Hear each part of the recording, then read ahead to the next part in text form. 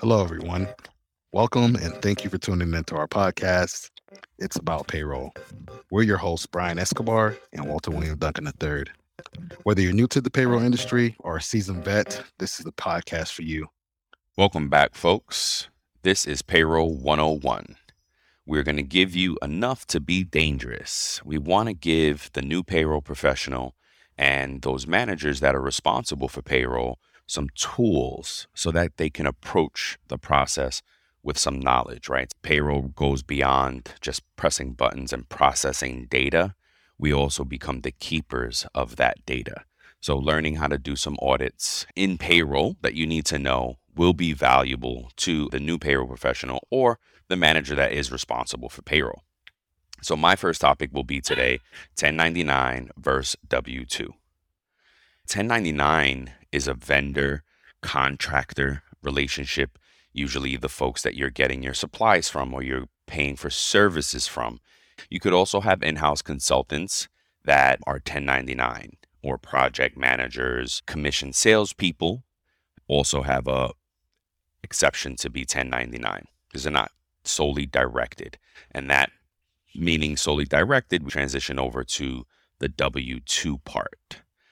W 2 employees are directed by their supervisor, meaning their supervisor lays out what they should be doing. They dictate hours. The key being that their actions are directed by a supervisor, and that will easily qualify as an employee as opposed to a 1099 contractor.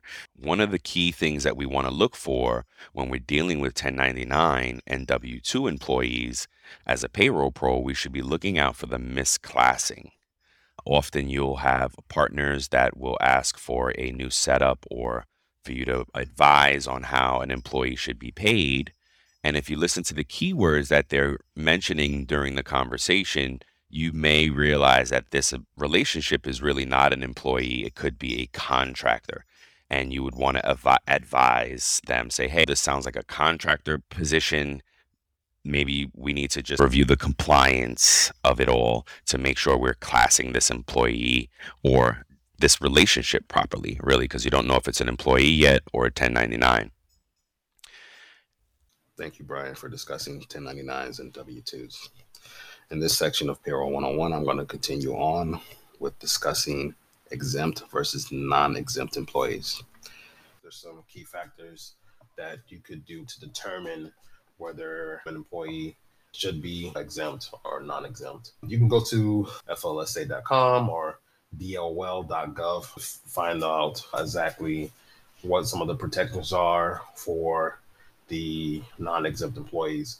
FLSA has 3 basic tests you can perform to determine whether an employee should be classified as exempt or non-exempt. The first one is the salary level test. That level test is anybody that earns more than $684 per week.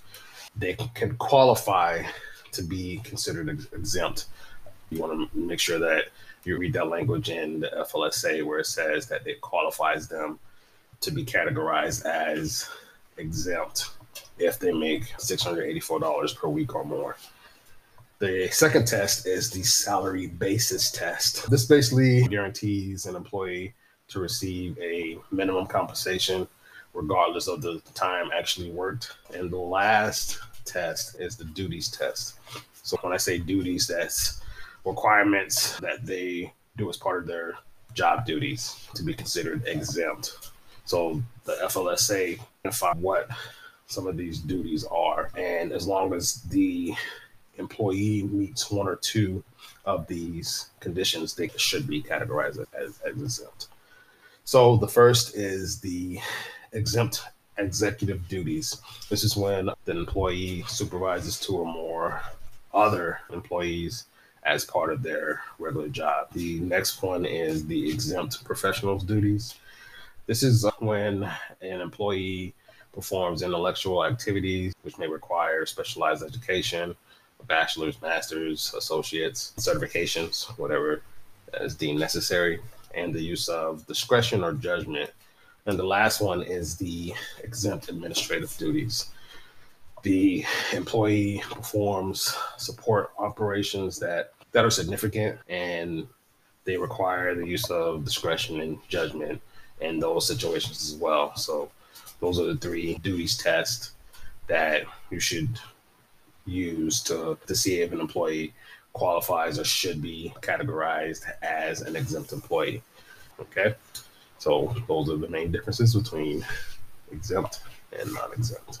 As a payroll professional, we want to look out for any misclassifications when it comes to exempt employees versus non exempt employees, meaning that we should audit on the following data points: hourly or salary flags in the system, meaning that if a person is hourly or salary, we should be able to run a report and find that data. That's one of the things that we want to be sure that we look at. Also, one of the things that we want to look at is job titles. If you see a job title in the system as you're running reports, and that job title is typically salaried or typically hourly, but it's coded incorrectly, that's one of the things you want to highlight and forward to your HR team member. If you're in HR yourself and you have the capability of updating that, you want to make sure that you do that, but relay that information to the necessary parties. The FLSA, the Fair Labor Standards Act, defines and lays out what non-exempt employees' rights are and what they're entitled to in regards to overtime pay. It lays out, it generalizes it. It says that 40 hours per week, any time that's worked above that, is the non-exempt employee is entitled to be paid time and a half for their time worked. So there are some other states that have different legislation and rules around OT. California, for example, pays on overtime on a daily basis. So if you go over 8 hours in a day, you're eligible for overtime pay for that day. Okay. So you want to look at your state's legislations, your state's rules, and find out that for yourself to make sure that you're compliant in regards to your non exempt and exempt employees. So one of the things you will also want to look at is the type of employees that you have labeled as exempt. So often executive, managerial, professional, and outside sales position are often those categories rather of employment that are paid salary and they're exempt from overtime. So again, this is one of the things that you want to audit if you're capable of it. So another great source, as I said, is Fair Labor Standards Act, FLSA, or FLISA. Some people say that. And that will give you some pretty good guidance on how to navigate exempt versus non exempt. Look out for employees who are asking for overtime. So you want to be sure that the employees that are asking for overtime are entitled to it. You want to look out for any part-time salary employees. It is possible that may happen, but you want to flag that and bring that to somebody's attention to make sure that you're in compliance again. So those are some of the things that you want to look out for in regards to exempt versus non-exempt employees. The other subject that I'm going to cover today with you is work week. An employee's work week is a fixed, regularly recurring period of 168 hours, and it's 7 consecutive 24-hour periods.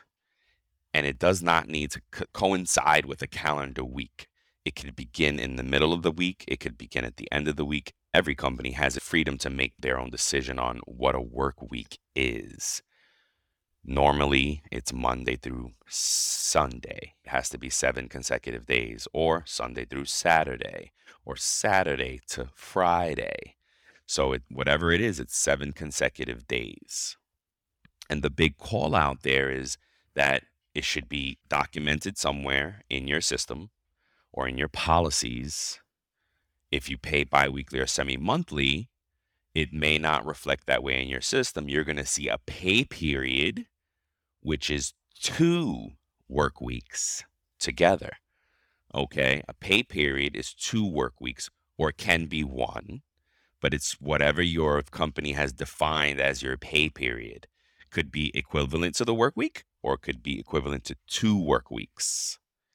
Some places once upon a time paid monthly, and usually happens in education. Whatever the company decides to define your work week as or their pay period as, you want to understand that. Okay, your system is going to have a pay period, and that pay period could be a work week or it could be 2 work weeks, usually, whether it be semi-monthly or bi-weekly.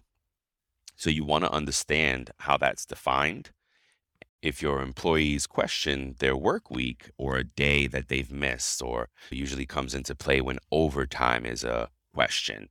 And if you don't understand what your work week is, you can't clarify to your employees, hey, that day that you work was the beginning of a new pay period and was not part of this paycheck. Or they could have called something out that you need to investigate. Trust, but verify. And this is important because one, you want to be able to explain to the employee very clearly and transparent what the error might be or what happened in their payroll.